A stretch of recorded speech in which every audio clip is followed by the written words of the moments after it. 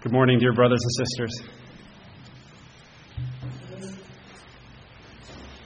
Let's hear God's word. Our Old Testament text this morning is Zechariah 9, verses 9 through 17.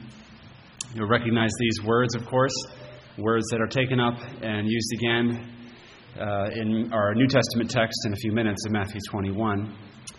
So this is going to give us the context for the quote that Matthew uses regarding Jesus in Matthew 21. So let's give our attention to God's word now, Zechariah 9 through 17. Rejoice greatly, O daughter of Zion. Shout, O daughter of Jerusalem. Behold, your king is coming to you. He is just and having salvation, lowly, and riding on a donkey, a colt, the foal of a donkey. I will cut off the chariot from Ephraim and the horse from Jerusalem. The battle bow shall be cut off. He shall speak peace to the nations. His dominion shall be from sea to sea, and from the river to the ends of the earth. As for you also, because of the blood of your covenant, I will set your prisoners free from the waterless pit. Return to the stronghold, you prisoners of hope. Even today I declare that I will restore double to you.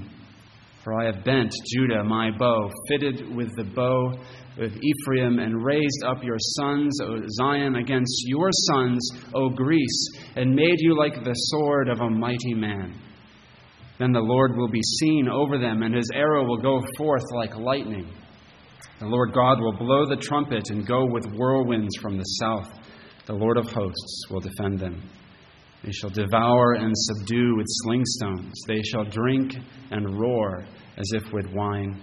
They shall be filled with blood like basins, like the corners of the altar. The Lord their God will save them in that day, as the flock of his people. For they shall be like the jewels of a crown, lifted like a banner over his land. For how great is his goodness, and how great its beauty.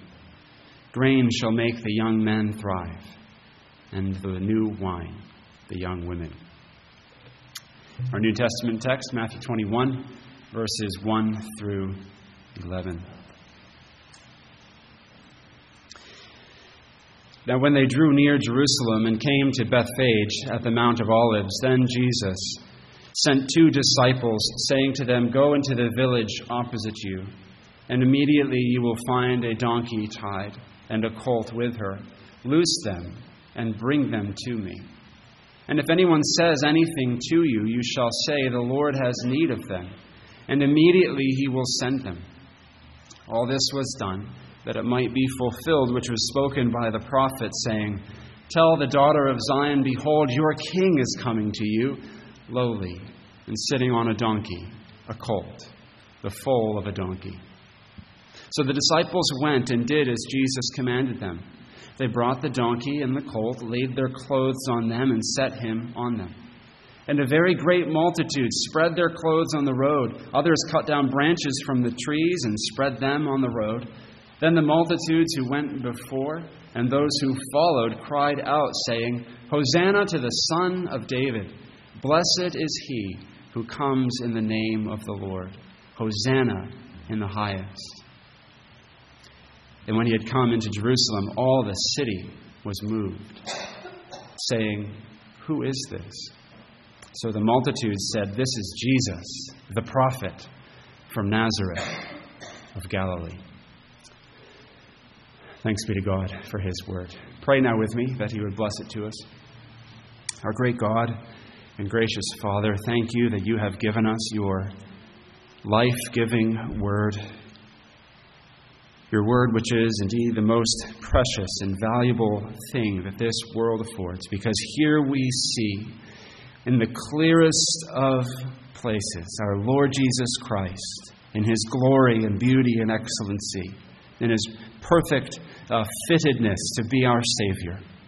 We thank you, Father, for this word. We pray that you would open our hearts now to receive it. Open our eyes, Lord, apart from the work of your Spirit. We are blind to our Lord Jesus Christ because of our sin and unbelief. So come and take our blindness away and show us our Savior.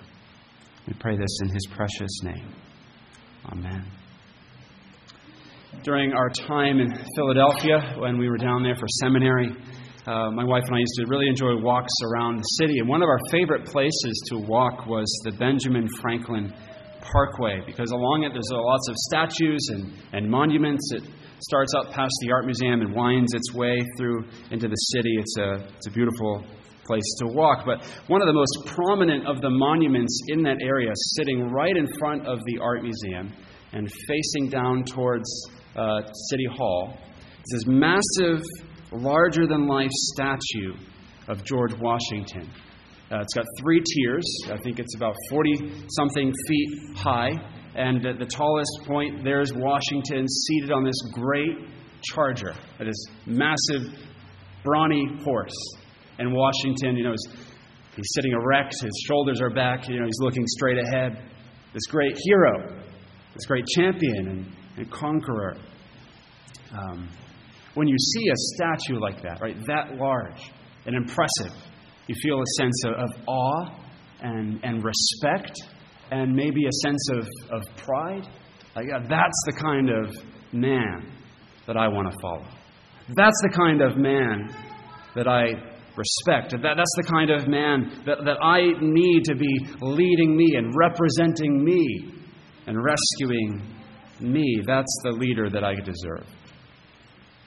Now imagine if the sculptor had done it a little differently.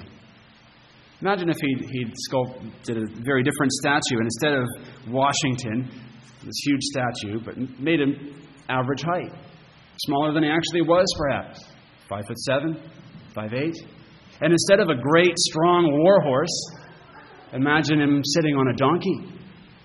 On a donkey's colt. Never been ridden.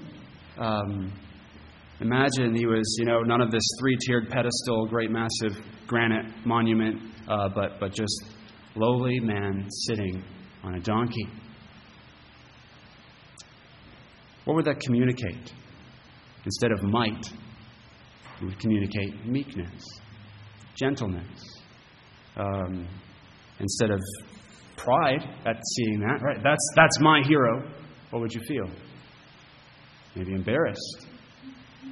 You don't want people to see this is who our leader is, our king.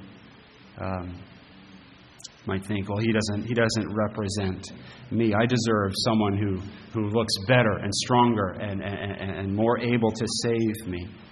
Now, loved ones, you can see where this is going, I'm sure. In the opening verses here of Matthew 21, we are confronted with Jesus as he is, not as we might wish him to be, not the Christ that those around him expected, but Christ as he is.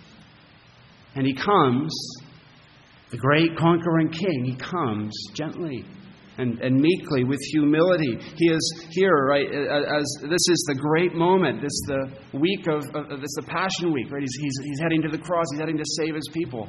It's the moment that they've been waiting for generations. The salvation of God, the kingdom of God. But he comes to bring it with gentleness and meekness.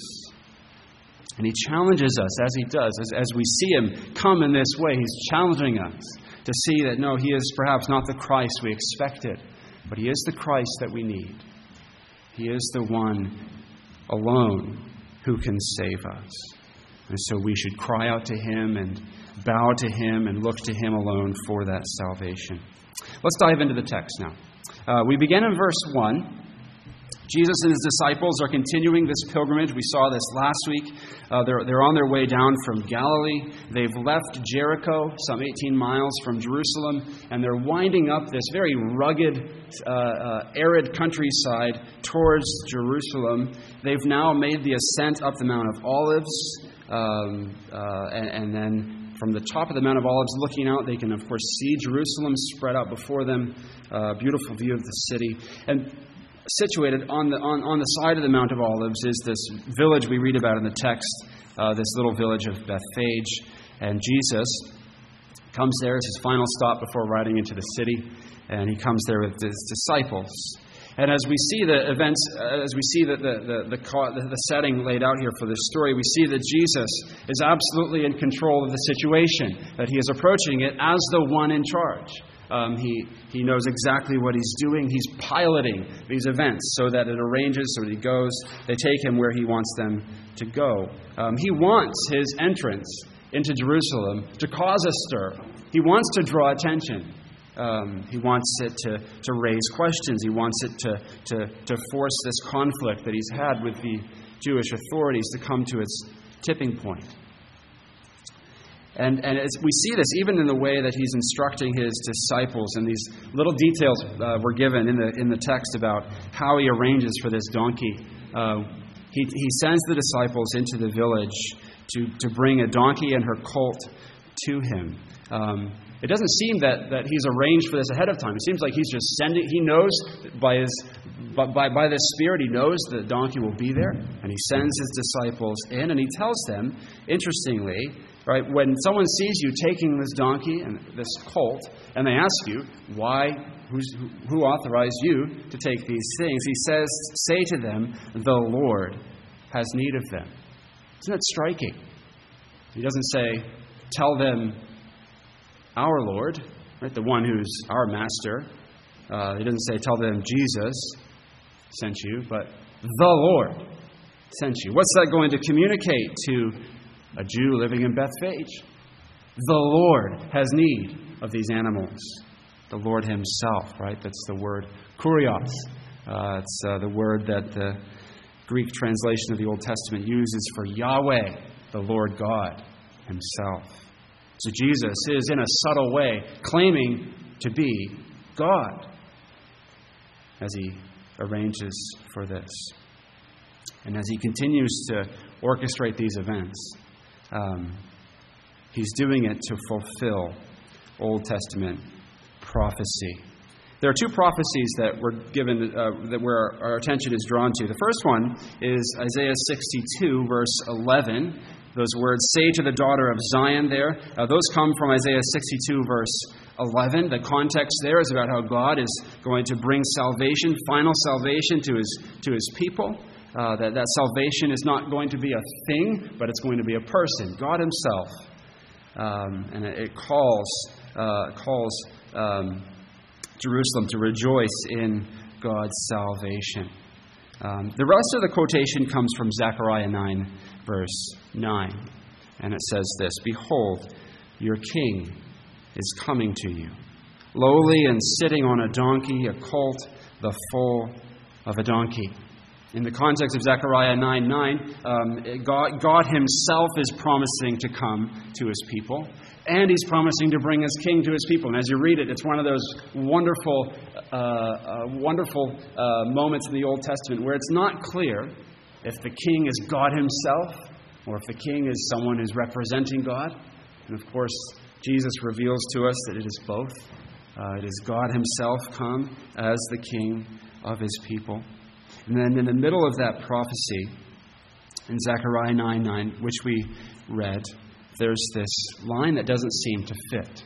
Right, it's about God coming to rescue, defeat the enemies, subdue the peoples, and establish his kingdom. But in the middle of it all, there's this little line that doesn't seem to fit with the rest. Your king is coming to you lowly and riding on a donkey. That word lowly, I like the way the New King James translates that, to show us the deep humility and meekness of our Lord Jesus Christ. Now, I want to highlight for us three things that Jesus is showing us as he's showing us his fulfillment of this prophecy. And the first is this very thing, that he is the gentle, humble, and meek Messiah. Now, loved ones, we're used to that idea. We've heard it for a long time, that Christ is the humble, gentle, lowly Messiah. For us, it doesn't sound necessarily ridiculous. But think about the context in which it's spoken and the culture in which it was spoken. It would have been a complete joke to the Romans to have a Messiah riding on a donkey. It would have been just absurd to them. They would laugh at this. To see the contrast here, let me read a few lines from the great Roman epic, the Aeneid, which is about Rome's hero. It was written some few decades before Christ's birth. And It's about this founder of the city of Rome, Aeneas. And it ends with this climactic duel, one-on-one. It looks straight out of a Marvel movie, between Aeneas on the one hand and his enemy, Turnus, on the other. And listen to the way that Rome's hero is described. Aeneas made his deadly spear flash in the sun and aimed it, narrowing his eyes for a lucky hit. Then, distant still, he put his body's might into the cast. Never a stone that soared from a wall-battering catapult went humming loud as this, nor with so great a crack burst ever a bolt of lightning. It flew on like a black whirlwind, bringing devastation, pierced with a crash the rim of the sevenfold shield, and passed clean through the middle of Turnus's thigh. A few pages later, the duel ends with Turnus pleading for mercy, and Aeneas, in a rage, kills him. That's Rome's hero, right? This mighty warrior. But Jesus says, bring me a donkey. I'll come gently. I'm coming meekly. It's not that he couldn't be. It's not that he didn't have the strength to be the great, fierce conqueror. But it's that he knew that his calling as the Messiah was to bow himself to the yoke of service and to come humbly out of love and grace for his people to save them through his meekness and his gentleness. Right? One word of command from him could bring down the whole Roman Empire, couldn't it? But instead he comes gently, humbly, the suffering servant. Remember those words that he said back in chapter 11, which are so much the very heart of Matthew's gospel. Come to me, all who labor and are heavy laden, and I will give you rest. Take my yoke upon you and learn from me, for I'm gentle and lowly of heart, and you will find rest for your souls. That is so much the heart of Matthew's gospel and the heart of what Christ has come to be and to do. The suffering servant for his people. He is, as we said, he's the Lord, God, Yahweh, come in the flesh, the great King, riding on a donkey, all the way to the cross. This is, as we said, it's foolishness to the Roman culture. It was foolishness to the Jews who wanted Christ to come and grant them a very political, temporary kind of salvation. God's mission is to use this apparent foolishness, this apparent ridiculousness and weakness to bring glory to Him and to Him alone as He brings salvation. Paul writes about this in 1 Corinthians 1. He's writing to a church that's infatuated with these Roman ideals of wisdom and power. And he says, the word of the cross is folly to those who are perishing, but to us who are being saved, it is the power of God. For since in the wisdom of God, the world did not know God through wisdom, it pleased God through the folly of what we preach to save those who believe. For Jews demand signs and Greeks seek wisdom, but we preach Christ crucified, a stumbling block to Jews and folly to Gentiles. But to those who are called, both Jews and Greeks, Christ the power of God, and Christ the wisdom of God.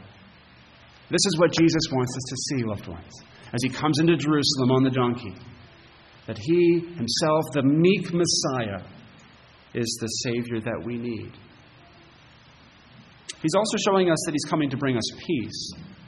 As He comes in, He's fulfilling this prophecy from Zechariah 9:9, which was about Christ bringing peace to His people. The next verse, 9:10, of that prophecy in Zechariah, says this: I will cut off the chariot from Ephraim and the war horse from Jerusalem, and the battle bow shall be cut off, and he shall speak peace to the nations. His rule shall be from sea to sea, and from the river to the ends of the earth. This is building on what we've just seen about the meekness and the humility of Christ, that He's come not to bring judgment, but to bring the gospel of God's grace, to bring reconciliation with God Himself.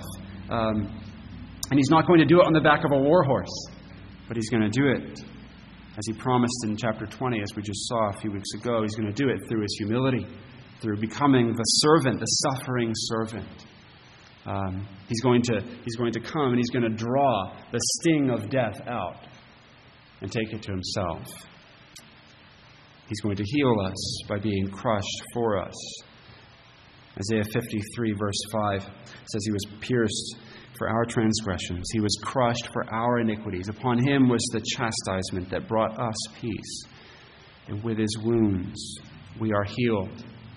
Just we need to see that it's not despite his meek humility that he brings us peace, but it's through his meek humility that he brings us peace. The third thing we see Christ teaching us as he rides into Jerusalem then is that he's also coming as the great conquering king. We don't want to miss this. We've been focusing on his meekness and his gentleness, and that is so much of the great theme here, the dominant note. But as he comes, he's showing us meekness and gentleness, but don't equate that with weakness, because he's coming as the great king, riding into the city. And he's riding in like the battle's already won. He's coming in not with a conquering army, but he's coming in with a victory parade, saying, "This is mine." And he's come to claim that and declare that with openness, that he is the Messiah. Come, yes, in meekness, and yes, also with authority, to win salvation for his people.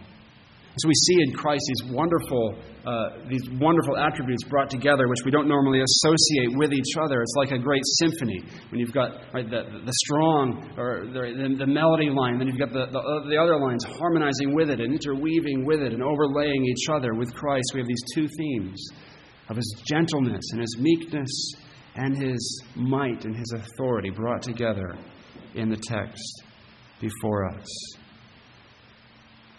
All this we see in our Savior riding into Jerusalem, the meek Messiah.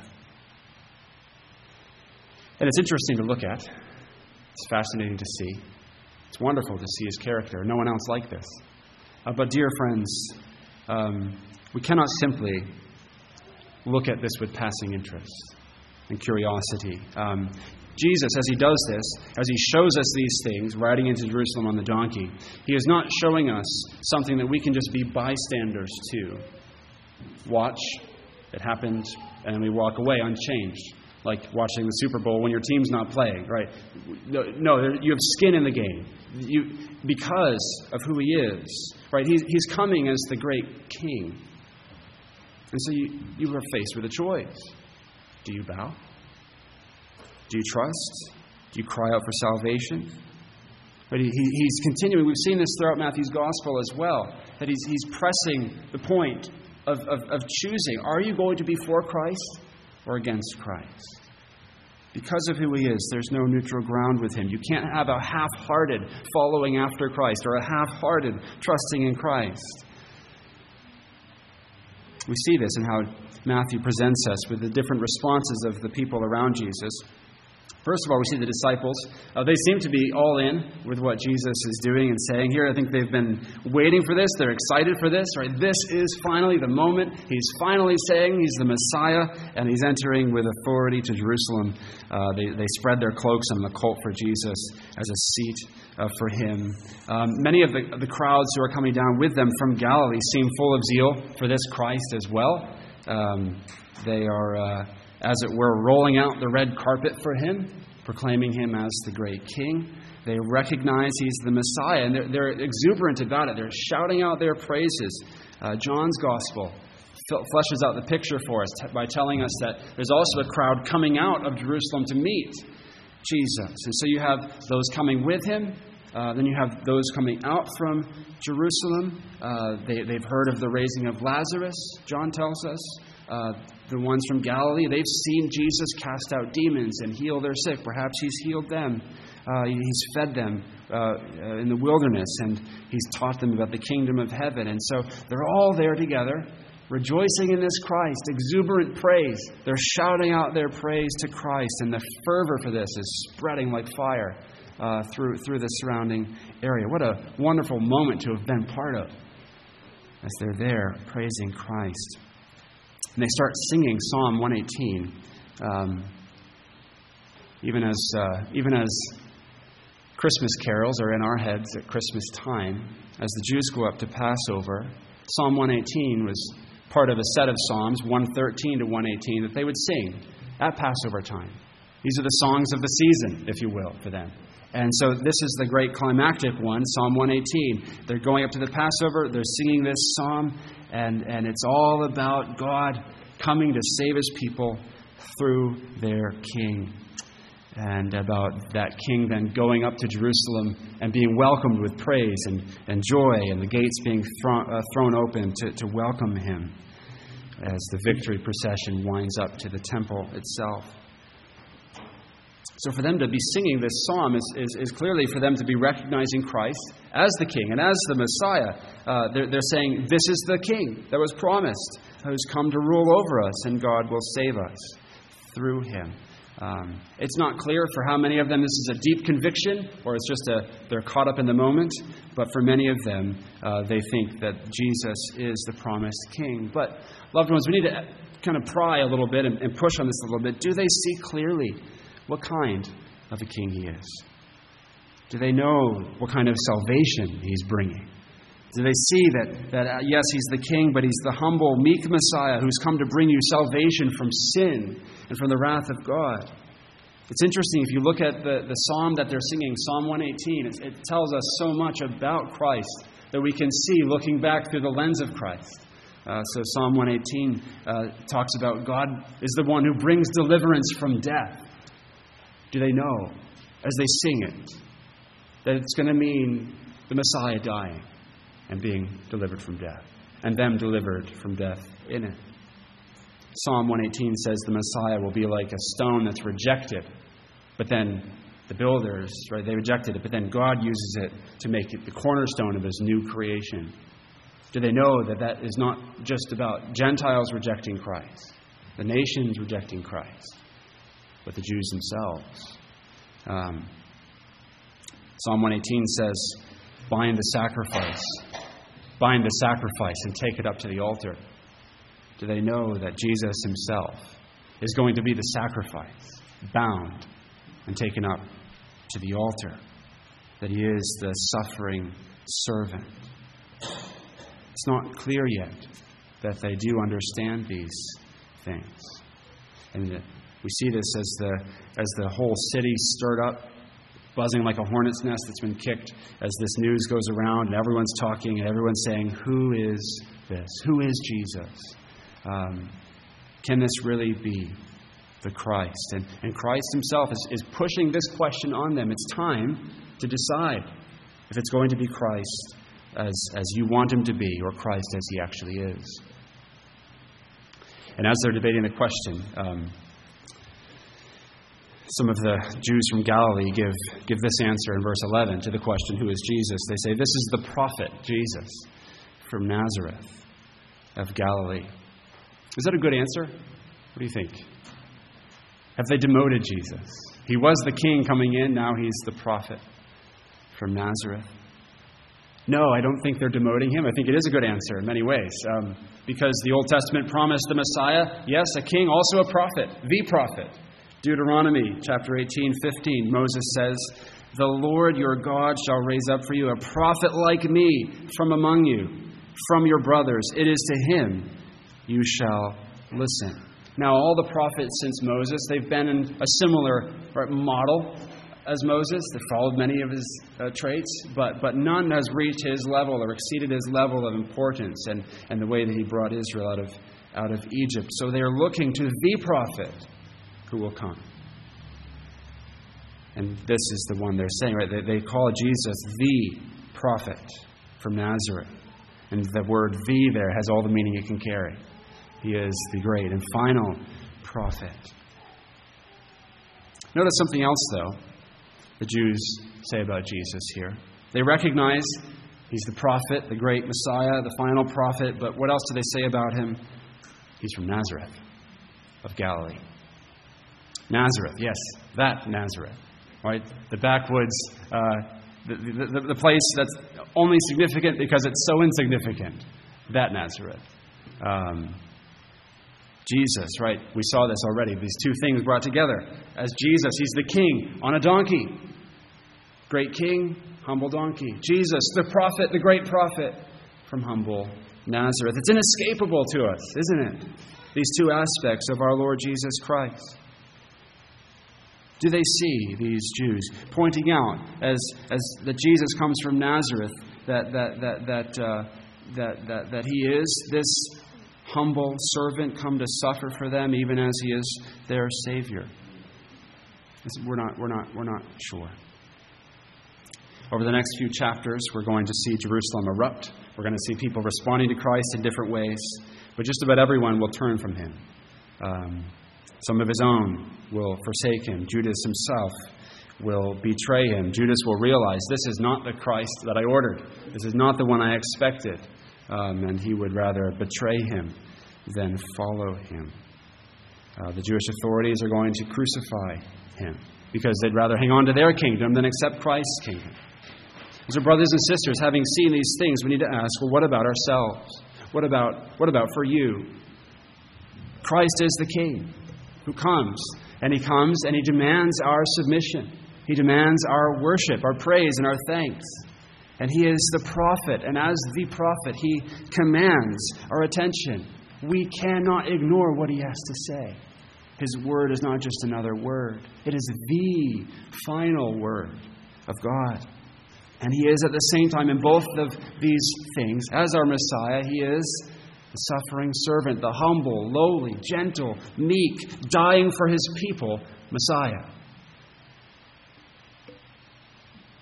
But that wonderful humility, loved ones, it throws the gauntlet down. And to pick it up in saving faith is to say, yes, I need that kind of Messiah. I need the one who doesn't just come to bring about the kingdom I want, who doesn't come just to affirm me in my good, who doesn't come just to kind of help me along a little bit, to help me be a better person. But the Messiah I need is the one who dies for my sins. We need to accept that we are utterly incapable of saving ourselves and that we are blind beggars without him. And we need his mercy. Let's pray together. Our Lord Jesus Christ, we thank you, we praise you. You are the great Messiah, the great conquering King, and also the meek and gentle suffering servant. We pray that you would reveal to us, by the sight of faith, Christ in his glory as our Savior, ourselves in our hideousness as sinners, and our need for him, and draw us to him. We pray this in his name. Amen.